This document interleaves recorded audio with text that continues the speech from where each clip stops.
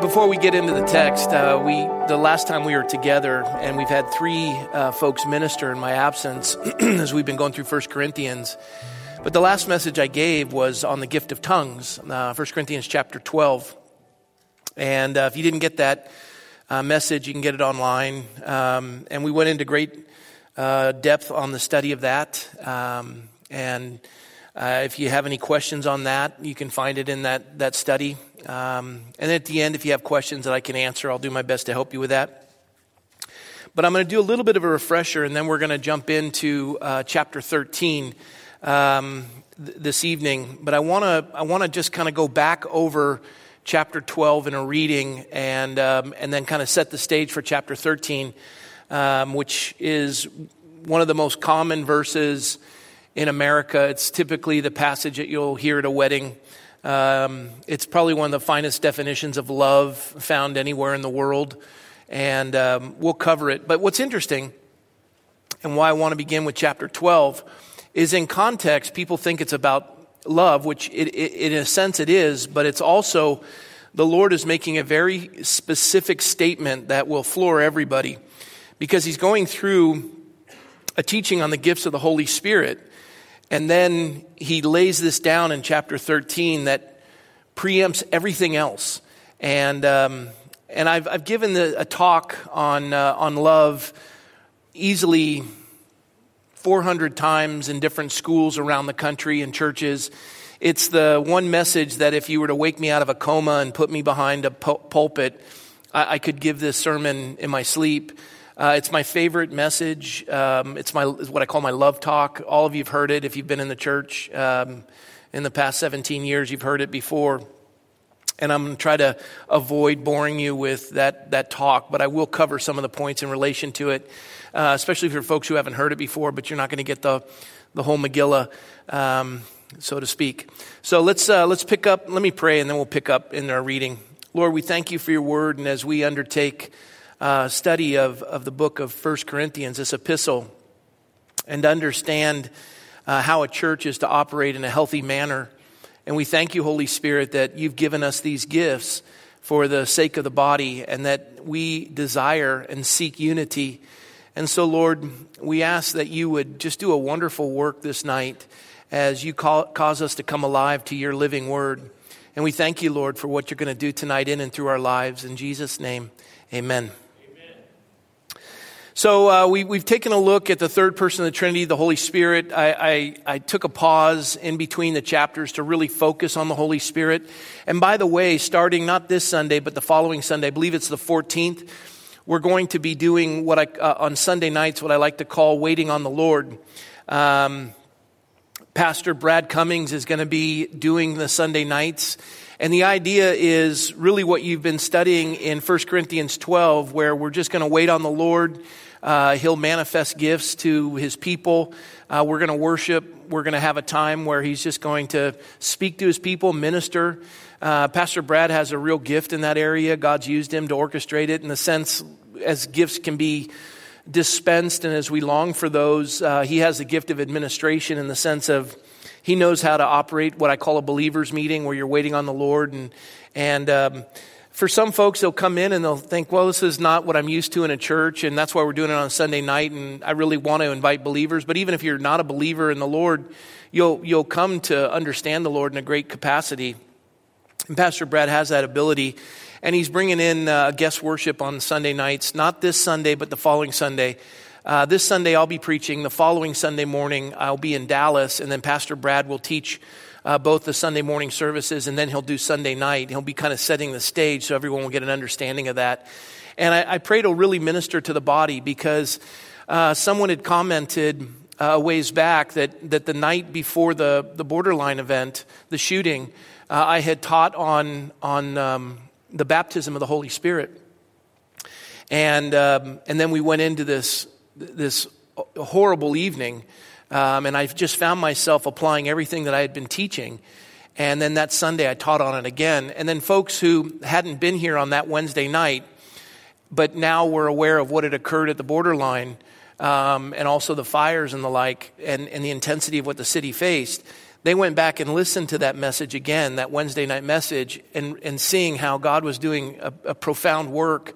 And that's really what we want to do on Sunday nights is we want that filling, we want that blessing and longing to be used by Him, and asking the supernatural work requires supernatural gifts. And so that's why we've taken time to get to understand the third person of the Trinity. And I'm going to set the tone because as these gifts have been described, and then later on we'll go into more of the gifts, but I want to pick up at chapter 12 to set the tone for chapter 13.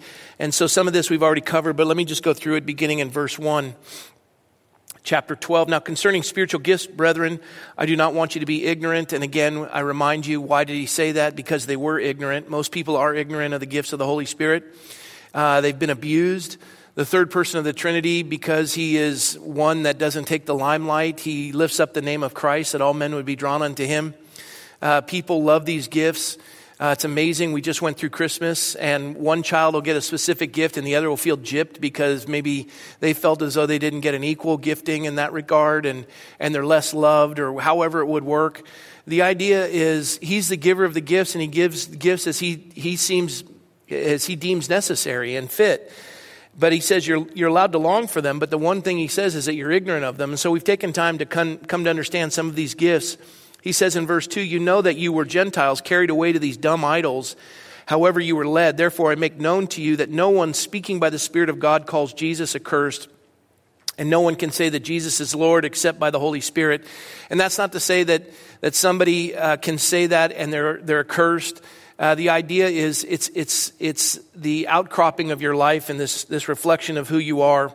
And you wouldn't say anything of this nature, but it doesn't mean that someone who says that is a curse. And we went through that, and you can take a look at the study later.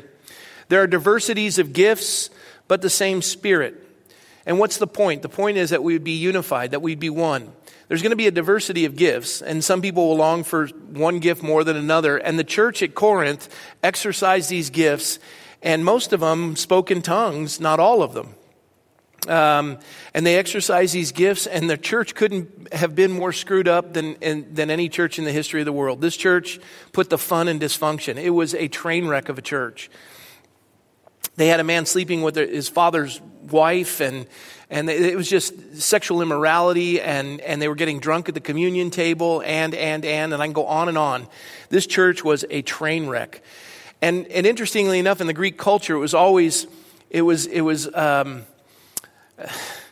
They presentation over substance. They love theatrics. They love to go to plays. They wanted the bells and the whistles and the lights and the smoke and all the trappings that come with it, and everything was visual. And that would always take precedent in many cases over the substance. And the Bible says, speak the truth in love. And truth without love, as I've said before, is brutality, and love without truth is hypocrisy. There's a balance in the two. Jesus was filled with the Spirit and with truth, and this idea that there has to be a balance in the body of Christ. They had every gifting imaginable. And I've met gifted people.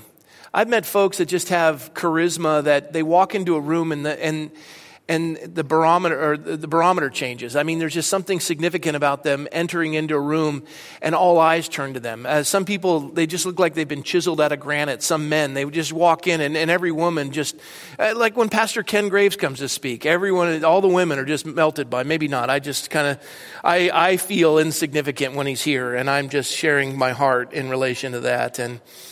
But this is, and there's beauty. Some women are given this gift of beauty.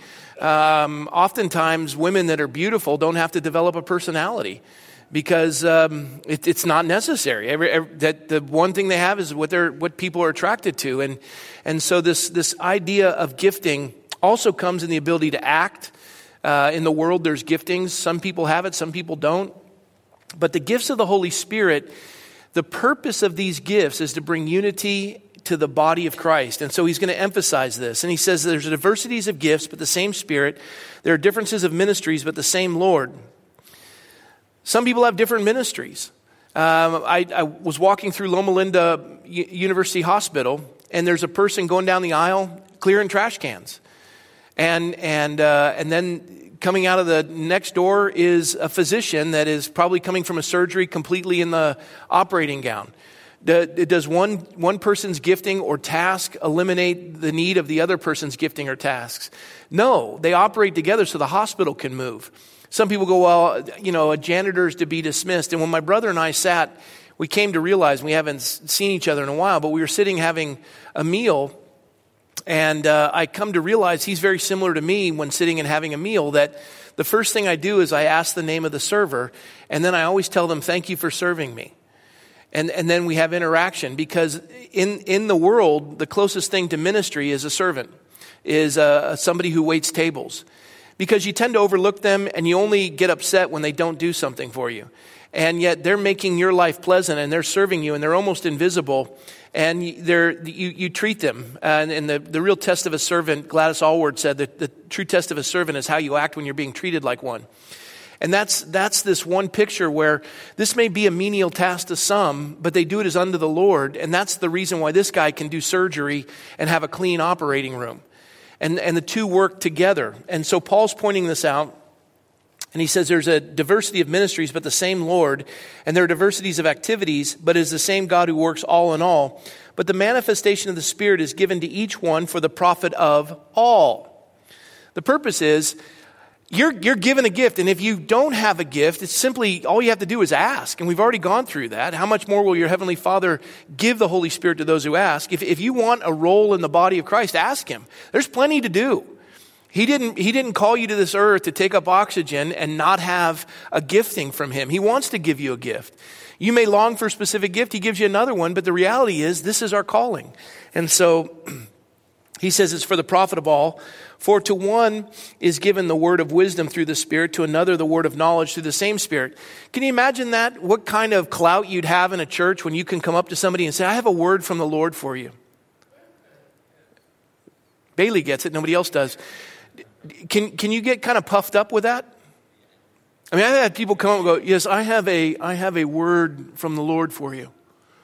As though, wow, I was praying all day and I didn't hear, what is it that He would be willing to tell you but not me? And there's almost a resistance to receive it because of the attitude in which it was delivered. Has anyone ever met somebody that you wouldn't want to have dinner with, but they have a word for you? This is a tough crowd tonight. And so everyone is given one of these, a word of wisdom through the Spirit, another word of knowledge through the same Spirit, to another faith by the same Spirit, to another gifts of healings by the same Spirit. Man, if you had the gift of healings, everybody would be coming up to you. Did you see the anointing on that person and how they blew on people and they fell over? And did you see, I was watching some videos of pastors that just, it was crazy. And they're lording it over them and they're walking around and they just look like a rooster on top of a hen house, just in absolute control. And it just grieved me. And it makes you look at why the world looks at the church and just thinks that church is just a big joke. Watching folks walk through and milk people of money, using these gifts to play this game. And by the way, there's no bigger stick to hit somebody over the head with than the stick of God. Because you can play to their emotions, because we are a trichotomy, body, soul, and spirit. And you can play to the Spirit and have this manifestation, and you may have a gifting. You may have a gifting, and you may have an anointing. But you're going to see something, and this is one of the reasons why I'm so hesitant to get into chapter 13, because there is one verse in there that I can't stand. It grieves me every time I read it. We'll get to it. I hope that caught your attention. Verse 9, to another faith by the same Spirit, to another gifts of healings by the same Spirit. Verse 10, to another the working of miracles. Boy, people would line up if you have that gift. To another prophecy, to another discerning of spirits, to another different kinds of tongues, to another interpretation of tongues. But one and the same Spirit works all these things, distributing to each one individually as He wills. And then in verse 12 it says, for as the body is one and has many members, but all members of that body, of that one body, being many, are one body, so also is Christ. For by one Spirit we were all baptized in the body, whether Jews, Greeks, whether slaves or free, and have all been made to drink into one Spirit. For in fact the body is not one member, but many. If the foot should say, because I am not a hand, I am not of the body, it is therefore not of the body. Is it therefore not of the body? If the ear should say, because I am not an eye, am I not of the body? Is it therefore not of the body? If the whole body were an eye, where would be the hearing? If the whole were hearing, where would be the smelling? But now God has set the members, each one of them, in the body just as he pleased. And if they were all one member, where would the body be? He's taking the human body as an example. They had done intense study in the Greek culture as the human body was related, that each of the internal organs and the eyes, the skin is the largest organ of the human body. If you're a dermatologist, you are intrigued with the skin. If you're an ophthalmologist, you're intrigued with the eye. We can go on and on. I don't know all the different ones, but this idea that you're going to call in a specialist, and they found an organ of the body that they think is specific or of greatest importance, and you could say that the brain is the most important. If the brain ceases to operate, the whole body shuts down. True, but without all of the other receptors and all of the nerves and everything else firing, and the spine bringing all of the information to the brain is just a blob sitting in a jar. It may contain certain things, but without the human body operating and being able to get it from place to place and being able to feed itself and put food in, and then the body being able to process it and bringing the nourishment to the brain and all these things, what he's saying is this works in unity. This works in unity. And it has to operate that way. And that's how a church is supposed to operate. And you come into a church, and typically when you come into a church, you don't come in thinking you're a member of the body. You come in thinking that you are the one in charge and everyone has to attach to your body and operate according, that you're the brain. You come in with and it's with everybody. When I say you, I mean me too. You walk in and you evaluate the church based on how you feel, and you scan it. You know, the worship isn't good. The people weren't friendly when I came in. They and you shop a church much like you'd, shop a school or you'd shop something else. You don't come in to say, where do I fit in the body and how can I serve? How can I get this organism operating in such a way that it's able to function properly? And what is a cancer cell? A cancer cell is a simple cell that decides to consume everything around it and become a mass, one large, just absolutely out of control cell. And what it does is it begins to feed off of these other cells and devour them and create its own mass of tissue until it shuts the entire body down. And the best way to destroy a church is the same way to destroy a body. And you can do a study on this. Just be about you. Just make it about you. Get irritated. Get frustrated. Be thin-skinned. Take offense. Give offense. Make it all about you. Let everyone know that you're irritated with them. That, you can go through the whole list of how a church will let you down. I was talking with somebody just the other day, and they had lost a loved one, and they had reflected how they attended church, and the church was weird, and we just kind of gave up as a family going to church. I said, yeah, I imagine that. And now you're going through a grieving process, and you're calling me.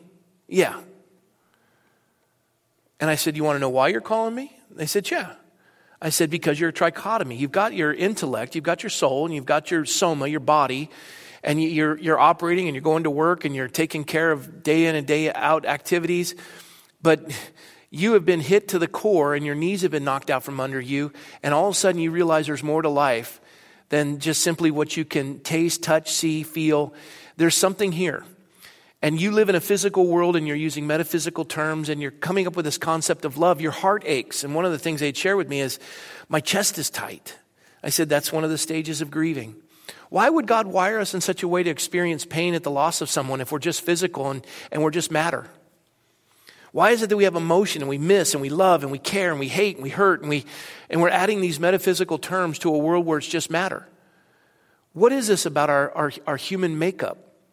And as I told them, I said, you have now come face to face with your mortality. And as I told them, I said, nobody listens to me at a wedding, but everybody listens to me at a funeral. And I said, when I was with your loved one, they didn't want to have a memorial service. And I said, you know what I told them? I said, what? And I said, would you do a memorial service for one reason? They said, what is that? That the person that I was talking to, they didn't know this, that I'd be talking to them later, but I sensed it. Word of knowledge. I said to the person dying, I said, if you allow me to do a memorial service for you, I'll be able to reach them. They pondered it and they said, that's a good reason. I approve. Very humble. They didn't want any attention to themselves, but they saw that. And sure enough, they pass from the scene. They go to be with the Lord. And the first person to call me is that individual. How are we going to do the memorial service? Why am I hurting? And they have access now to a minister. And that's what happens in life. You come face to face with your mortality. You come to a place in life where you're struggling. And this is where God does this work, because we have been created to operate in community. And to operate in community means that there has to be a way that our gears operate together. Some people are spinning at different RPMs and you can grind one another. But the Lord wants us to dwell together in unity, and so He gives us these gifts to do that. But we even have a way of taking the gifts and getting irritated with one another because we're envious. Envious. For as the body is one and has many members, we went through this whole picture, but look at verse 20. But now indeed there are many members, but there are many members, yet one body, and the eye cannot say to the hand, I have no need of you, nor again the head to the feet, I have no need of you. No, much rather, those members of the body which seem to be weaker, as the scripture points out, those members that seem to be weaker are necessary. You take away your big toe and you will have problems walking. Your whole body is off balance. It will take you months to figure out how to walk again by just losing your big toe. You think it's not necessary. Every portion of the human body. Now you can operate without it, but not as well. It's kind of like having a single parent family. It will work, but it's not optimal. And God has created us optimally. And this is that idea. Those members of the body which we think to be less honorable, on these we bestow greater honor.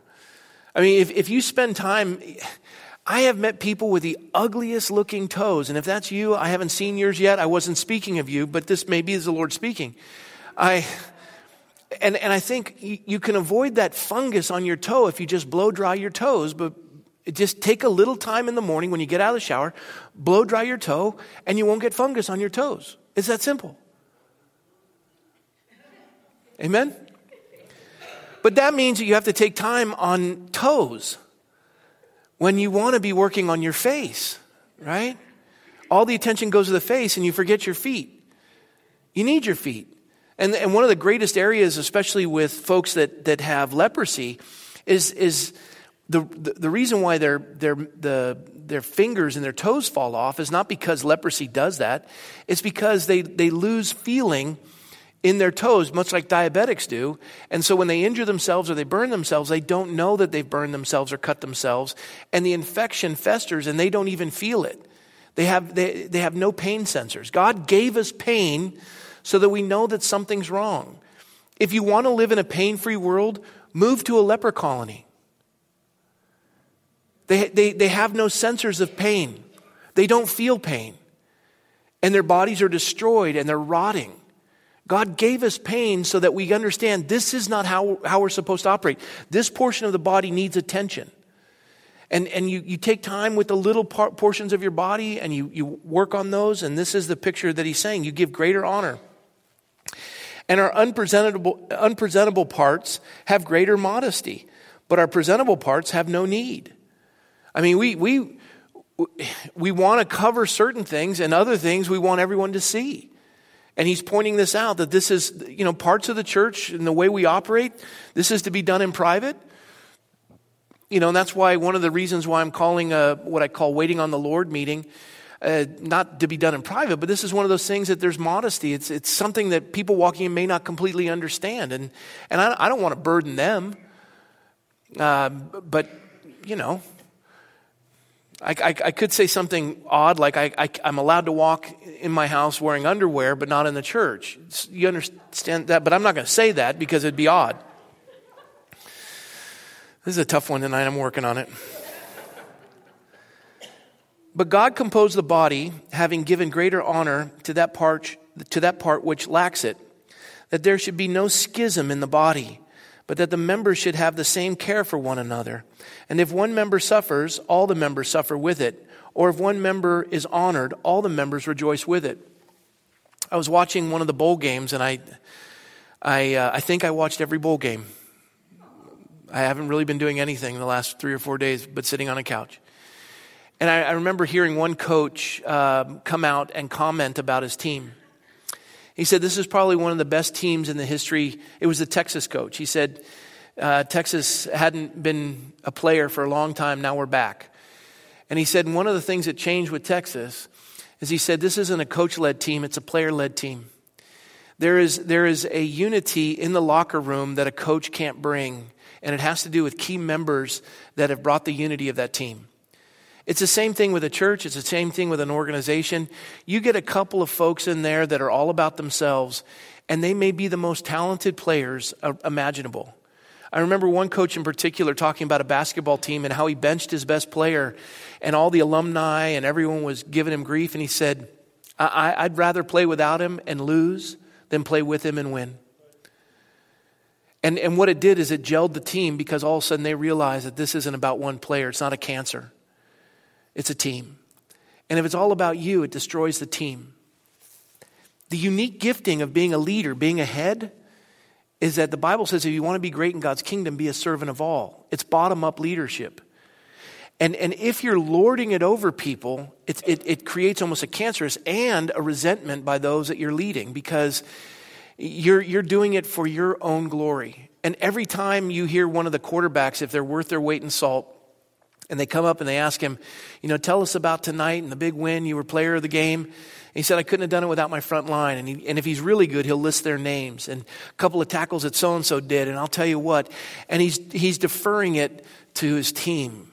This isn't mine, this is theirs. Every time someone's pinned with the Medal of Honor, I'm taking this medal not for myself, but for all the men and women that didn't come home. Those are the real heroes. This is that idea of unity. This is where that leadership comes from. And this is what the Lord is pointing out. If one member suffers, verse 26, all the members suffer with it. And if one member is honored, all the members rejoice with it. The idea is whatever we do together. Now, you are the body of Christ. He's speaking to the church at Corinth, and he's speaking to the church here in Newbury Park. Now, you are the body of Christ, and members individually. And I look around, there's individuals. Dr. Scott, there you are, right there. You're an individual. We've had individual conversations. We've had individual time together.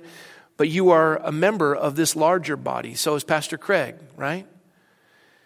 They're individuals. They have their own struggles, their own needs, their own successes. But the reality is they're a member of this body. And where do we fit?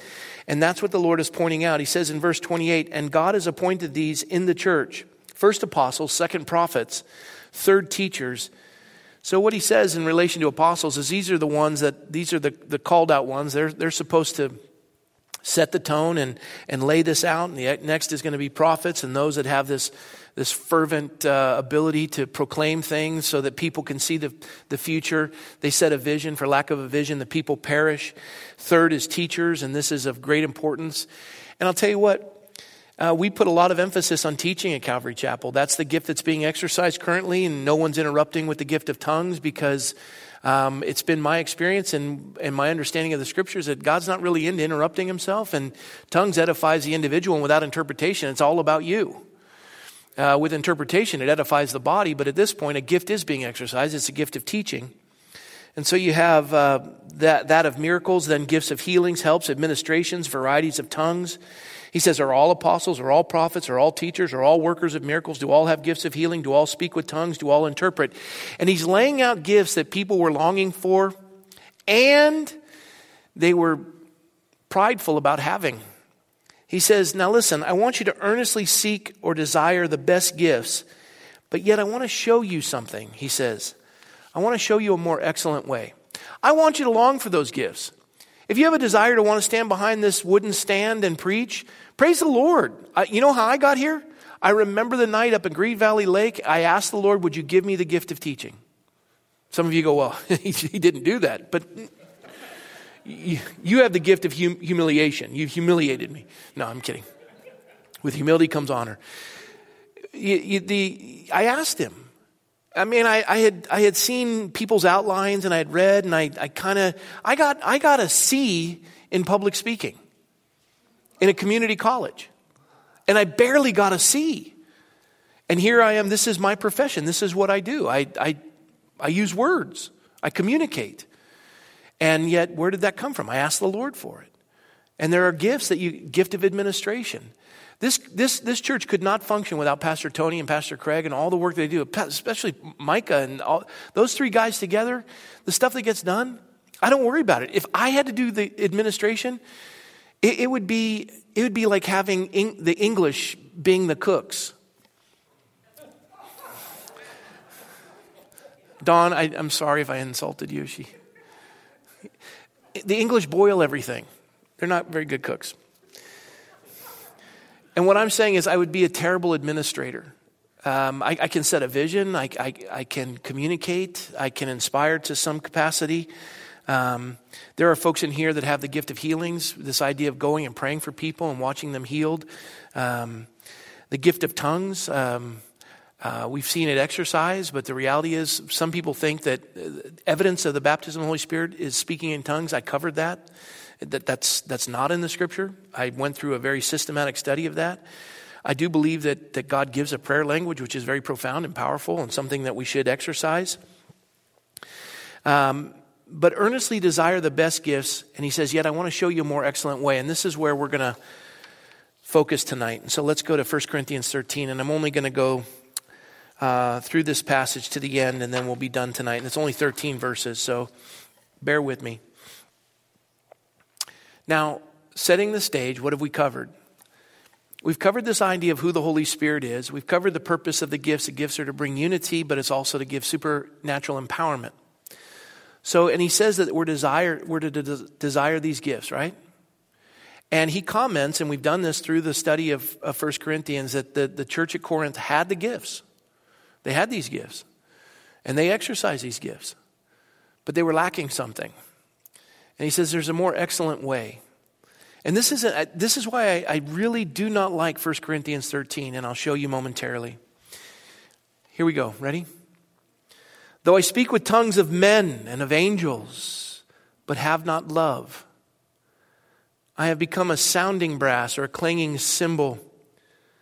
And though I have the gift of prophecy and understand all mysteries and all knowledge, and though I have all faith, so that I could remove mountains, but have not love, I am what? Let's try that again. I am what? You know what the word nothing means in the Greek? You're catching on. And nothing.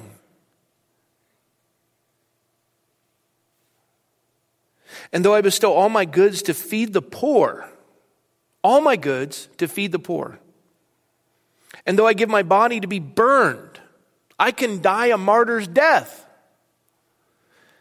And if I have not love, it profits me a little.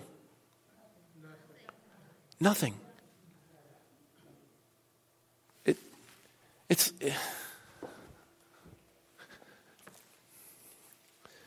there's anyone sick in the body tonight, I have the gift of healing, and I'm going to heal you if you'll just come on up. And what I'm going to do is I'm going to pray for you, and then we're going to have this thing, and what we're going to do is miss some habits. Praise God.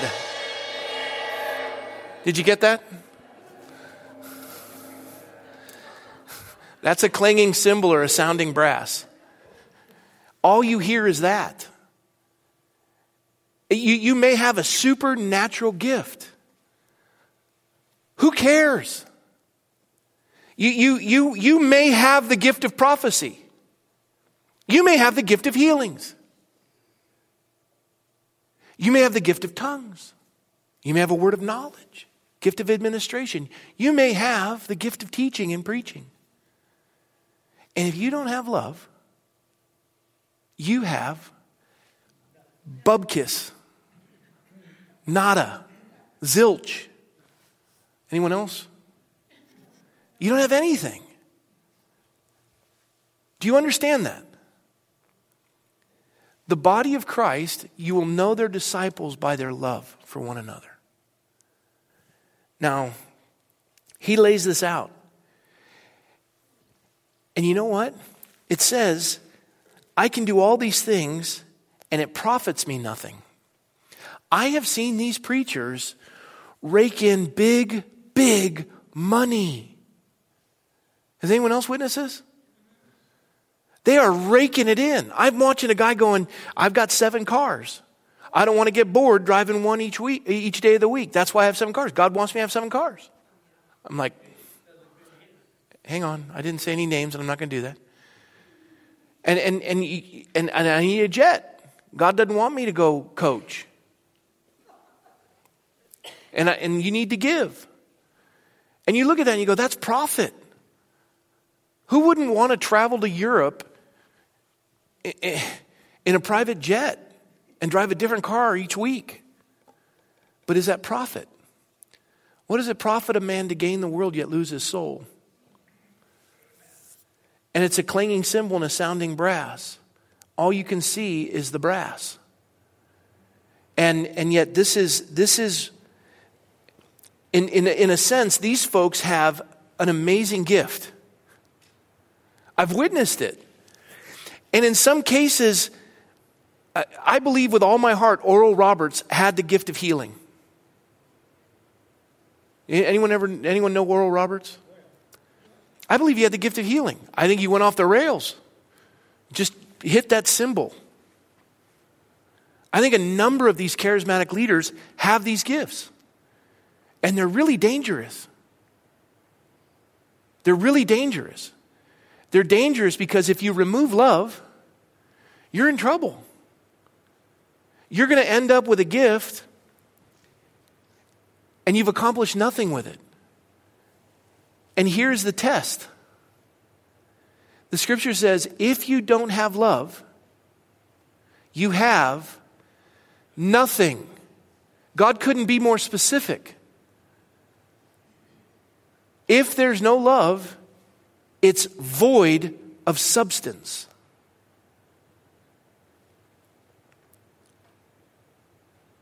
What if right now, if you held your hands up and you said, God, would you give me the gift of healing? And you walk over to somebody, stage 4 cancer, you lay your hands on them and they're healed.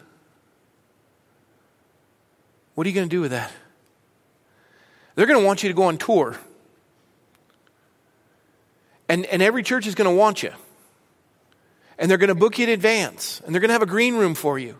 And they're going to say, look, this church, we're going to give you extra special something if you come. What kind of coffee do you like? Just write a list of the things you expect when you arrive and we'll have it waiting for you in your room as you prepare. What kind of hotel do you want to stay in? We'll pay you anything. What churches are you going to go to?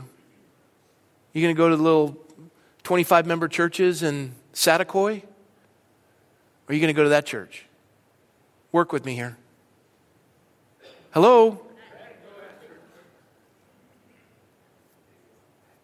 The love of money is the root of all kinds of evil. When he's talking about love, he's not talking about love of money, not talking about love of yourself or love of comfort. He's talking about love of others. That gift is dangerous. It's really hard to possess that gift. It has been the downfall of amazing folks.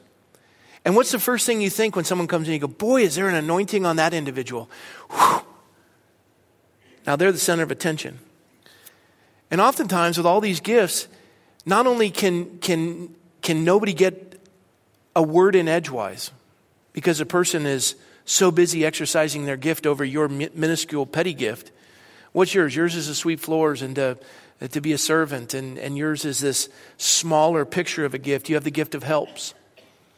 And you're the one putting the toilet paper in the room while everybody's focused on this individual. And the church can get heavily weighted and out of balance because it becomes about an individual. And so he says, let me show you what this looks like if you have it. You already have the gifts, but this church, speaking at Corinth, this church is a train wreck. Let me show you how to balance this gift, this supernatural gift, so that it manifests itself. By the way, I've heard this, and this is one that always gets me. I don't exercise the gifts. I'm all about love. Has anyone ever heard that one? There's a couple of churches that are cessationists, and they take this passage and they say, I have love, I don't need the gifts. What are they doing? First of all, they're elevating themselves. Secondly, they're dismissing what God says you should earnestly desire. These gifts we're supposed to have, and he wants us to have, and he wants us to ask to have them. Amen? It's not one or the other. By the way, Love is not a gift. Love is not a gift. Love is a fruit of the Spirit. Love, joy, peace, right? It's a fruit of the Spirit. It's not a gift. And what are the gifts? The gifts glorify the giver of the gifts. Who gave the gifts? The Holy Spirit. It lifts up the name of Christ. And if you want to be great in God's kingdom, be a servant of all. For God so loved the world, He gave. Love is sacrificial. So He says, let me show you what this love is. Love suffers long and is kind. I hate this passage. My flesh hates this passage. Every time I read it, I go, okay. Because, you've heard the old saying, if you want to replace Jesus' name with the word love, it fits. Jesus suffers long. Jesus is kind. Jesus does not envy. Jesus does not parade himself. Jesus is not puffed up. Jesus does not behave rudely. It all fits. But the terrible part about it is putting your name in there. And I feel like the commercial I saw during the weekend, love suffers long and is kind. And the facial expressions of the guy just communicating without saying anything, I kind of feel that way. I probably, that's a D-. I don't know. Suffers long. One injustice. And it's like pressing a button that lights all the lights in the house. Whoa! One injustice. I am being mistreated and you don't understand, and this is not the way that somebody like me is supposed to be, and they do this all the time. Christ, though being God, did not consider equality with God something to be grasped, but took on the form of a servant unto death, even death on the cross. Suffers long. I mean, how long can we go in the suffering realm before we get irritated? I have been waiting for a phone call for at least a week from this person, and I haven't gotten it back. And it's hurting me a little bit. I'm angry. Matter of fact, I'm peeved. I'm just so upset. It suffers long, and then if there's been an injustice and you're suffering through it, what's the opposite of kind? Unkind. Well done. Kindness. The Bible says love hopes all things. You give people the benefit of the doubt. Do you understand what you did to me and how much it hurt? And I am just angry. And you treat them that way. Well, you would know if you were paying attention why I'm so upset. Why are you treating me this way? You should know. I don't. Nobody has this problem. I thought it was... Love is kind. What does the Bible say? A gentle answer turns away wrath. We're so quick to just attack each other with our words and get frustrated. Love doesn't envy. Jealousy or desire is, I don't know. How do we do this? Tim Bond has a really cool, is that a sweater? Okay, so Tim Bond has a sweater, and I like it. And I really like that sweater. Envy would be, I can't have that sweater, and I hope he drops bleach on it so he can't enjoy it.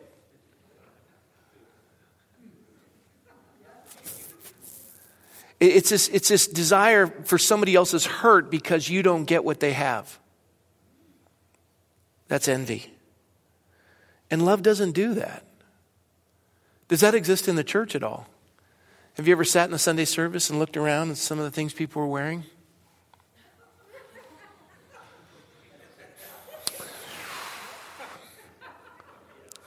Well, that's a little ostentatious, isn't it? I wouldn't wear those boots anywhere in public. You just sit there and you marinate in your... Love doesn't parade itself. You can parade yourself by the way you dress, and you just walk in, and that's one way. Another way to parade yourself is to walk in with the biggest Bible you can find And if you're a woman, just dress with something really and, walk in like, the church lady. Or come in as a man, just where you're dressing in such a way as to reveal that you are somehow more pious than anyone else. But here's the problem. While you're sitting down like I just described and you're looking at that person and go, well, that is a pious outfit. What are you doing? Judging. Maybe that's the only set of clothes they have. I remember one time the pastor at Modesto, Damian Kyle, he talked about, he was making fun of guys that think they're important because they have a keychain with all the keys in it. And he was just making light of this, and he's important. Look at all the keys he's carrying, and he's making this issue. And this poor janitor, that's his job. He just gets up and walks out because all he had was keys. And Damien just realized, I am guilty of that which I'm describing. And really, what's missing? Well, from the pulpit, you can make light of anyone. And I grew up that humor was, you make fun of people, and that's how we dealt with stuff. That's not acceptable. And this is the picture that the Lord's describing. It doesn't parade itself. It's not puffed up. What happens when you're roasting somebody else in your mind on Sunday service, and you're just in your mind, you're commenting on what they're wearing, how they're sitting, their lack of attention to the message, whatever it is that's annoying you. Maybe some mannerism that one of the worship leaders has, or an outfit that they wore. Whatever it is, what are you doing? You are elevating yourself at their expense. That somehow whatever they're wearing or doing is less than you. And you're puffing yourself up. And the idea of puffing is you're just filled with air. You're void of anything of substance. And this is the picture that he's giving very clearly. It does not parade itself. It's not puffed up. It doesn't behave rudely. Rudely. What is the purpose of manners? I learned this on Blast from the Past. It was a movie. Don't worry. What's the purpose of manners? I'm sorry? Preventing conflict. Yeah. Manners is to tell somebody that you appreciate them and you respect them. Letting someone else know that you care about them. All manners in English society were designed to make the other person be at ease. Did you know that? That was all of the description of manners. You stand in the presence of the gray-haired one. You stand in the presence of a lady. Husbands, honor your wives as Christ loved the church. Husbands, love your wives as Christ loved the church. This idea of everything they did was scripturally referenced. And this is the culture that it created. And the idea is you don't behave rudely. You don't seek your own. You're not easily provoked. There are some people that, everybody, if you find the button, you can light them up. My kids always touch my belly. Nothing makes me angrier. And they know it too. They giggle. And I smile because it tickles. But I hate it because I'm trying to get rid of this thing. And they're always touching it. And they're here and I just want them to know that. And you behave rudely. Me. And you're provoked. Love thinks no evil. Love does not rejoice in iniquity. I mean, do you take joy when somebody that you just don't like all that much falls into sin? And you go, there is a God.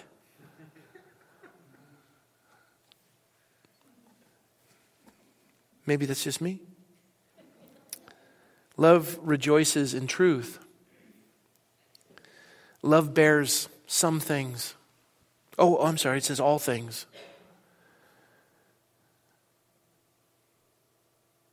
I can't do this. This is too heavy of a burden. Don't ask this of me.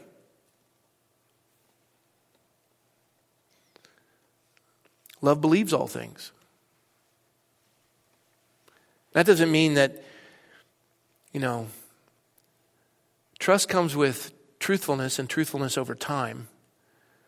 And the man who is a raging alcoholic and beats his wife, and then in the morning when he's sober, he says, I swear to God, I'll never do that again. And then the next night he drinks and he beats his wife. And, that's not love hopes all things. That's not love believes all things. I'll tell you what I believe. I believe you're going to get drunk, and we're going to do this again. And I believe that you don't want to be drunk. I believe that you don't enjoy what you're doing. But I believe I'm not going to put myself in that position. And that's not necessary. The idea is, when you hear gossip or slander and it comes to you, do you immediately go to the worst case scenario? And I share this often as a shepherd. I'm almost finished, by the way. As a shepherd, and judge me all you want. And whoever's without sin, go ahead and throw that first stone. As a shepherd, I am always looking out for wolves. And I've shared this before. The problem in a church is that sheep turn into wolves, and wolves turn into sheep. And sometimes they're a chimera. They're like a middle breed, weird thing. And what I mean by that is they're walking with the Lord, walking in the Spirit, and they are precious. And something goes wrong, something hits, they go off the rails, and then they just turn into a wolf and they start devouring people. They go back to their flesh. And then they come back into the Spirit. And sometimes they're halfway in between where there's that sense of the Lord in their life, but they're just not walking real well. And every time I'm looking out at the congregation as a shepherd, I'm mindful of those that are seeking to harm the sheep. It's the way I'm wired. So typically, and this happened when I was young, and maybe God's developing it over time, typically I'll look and I'll go, okay, what's the angle? What's the angle? And somebody will be talking to me and I'll be listening to them going, yeah, okay, I hear what you're saying, but I'm trying to evaluate what it is you really mean. Nobody has that problem? And oftentimes, you can judge somebody incorrectly. I'll take my evaluations, and the Bible says to put on Christ. I will be Christ-like to that individual, but I will take those warnings maybe that the Lord gave me, and I'll pray over those, but I'll still treat that individual with respect. I didn't always do that. I would immediately go, I know your type, and you're not welcome here. I don't do that anymore because I have been clearly convicted and corrected by the Holy Spirit that I was way off. And some of the most precious saints I had no clue on. None. I don't know if I've ever told Tom this, but I remember the first time I met him and I'm thinking, nobody has a life like that where he's having these conversations with these people. That's a gimmick. Only to realize this guy's having conversation with people and talking to them about the Lord, and this is the real deal. And I've come to adore him. I always did. He was always funny. I hope you know that, Tom. But this is that idea, is the Bible says, believes all things, hopes all things, endures all things. Love never fails. I mean, we give up. The one thing we want to avoid in life is pain. And the easiest thing to do is to walk out. You stay put. You work it out. The church is so dysfunctional because we've been shopping a church, and the minute we're hurt, we leave. And you know when you leave, you know what? Two things happen. One is the church is no longer healthy because you just left. And your giftings went with you. And secondly, you're not healthy because the body you were supposed to be a part of, you no longer have attached to you. And then you just become a renegade. You're just like a toe running around the earth. A fungal toe, because you have no way to blow dry yourself.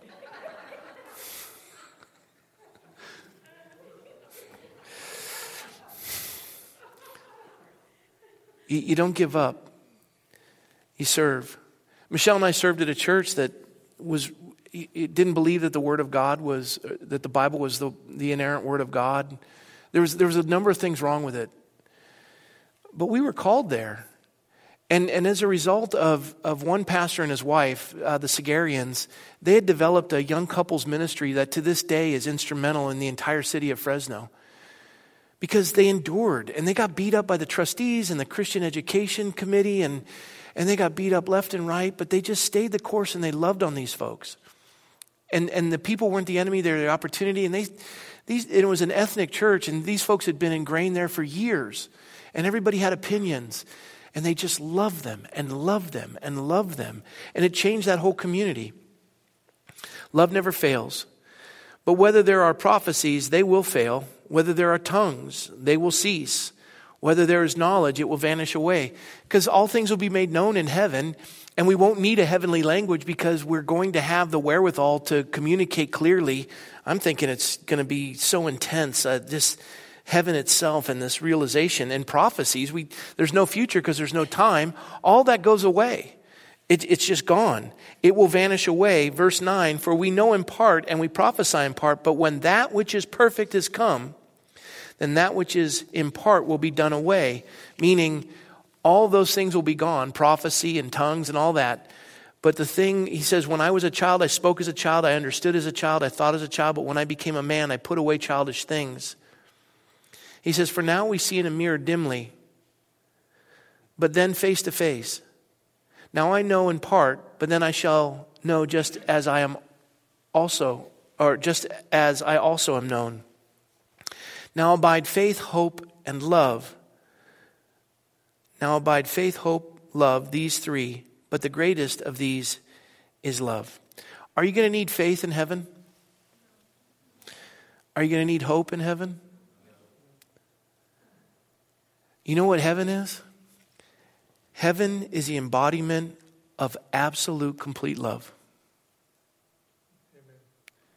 And if you have done like I did and realized that all the giftings he's given us to try to keep us together and endeavor together, that they're worthless without love, and then you evaluate yourself as you go down that list on love and you realize there's so much more I can be doing as a believer. You know where you get that love? Again, we come back to the baptism of the Holy Spirit and the filling of the Holy Spirit. It manifests itself in the form of love.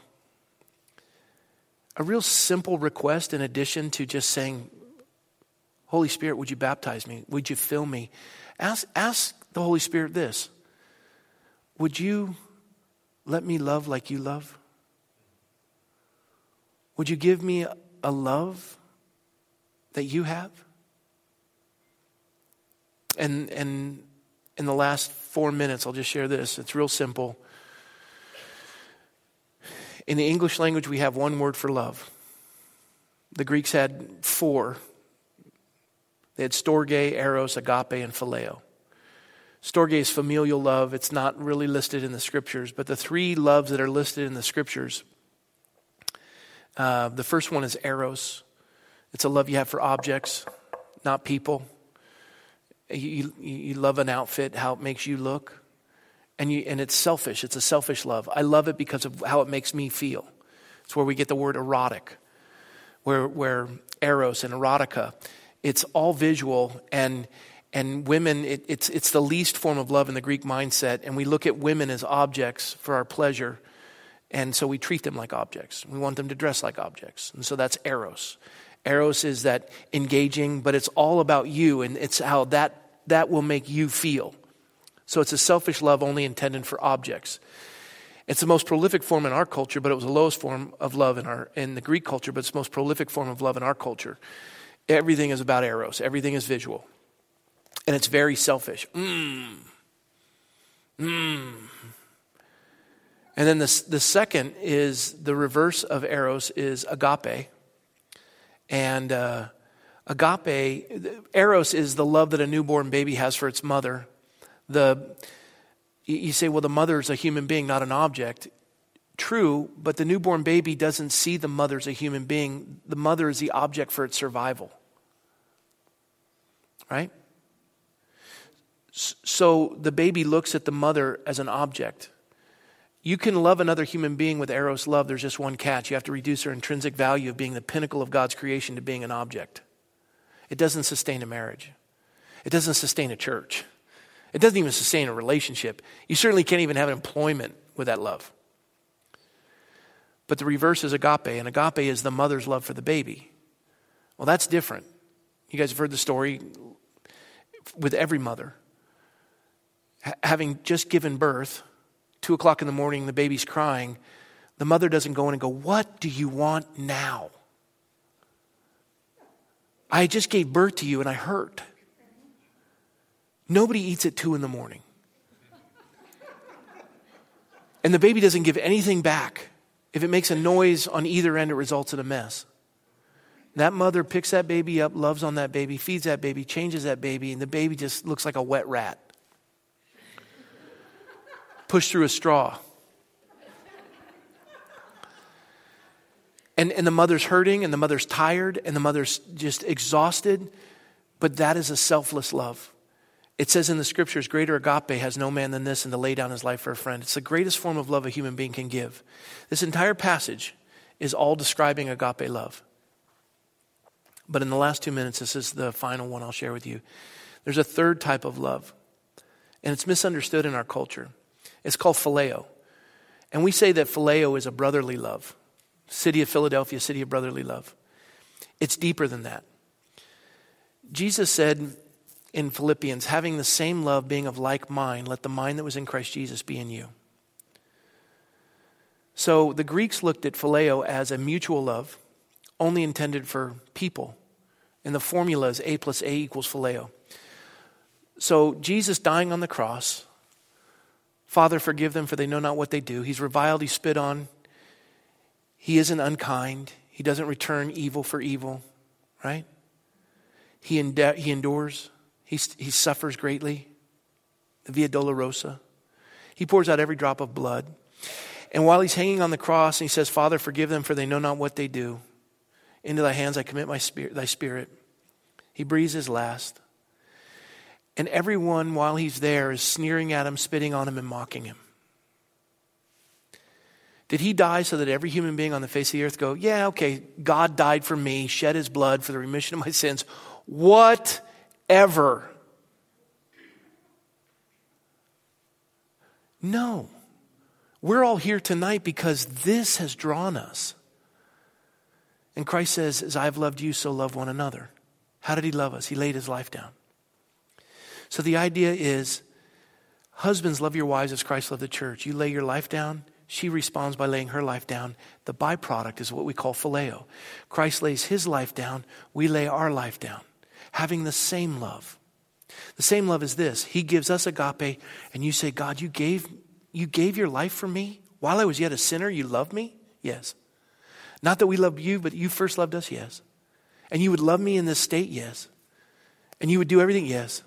And you would forget? Yes. Oh, God. I give you my life.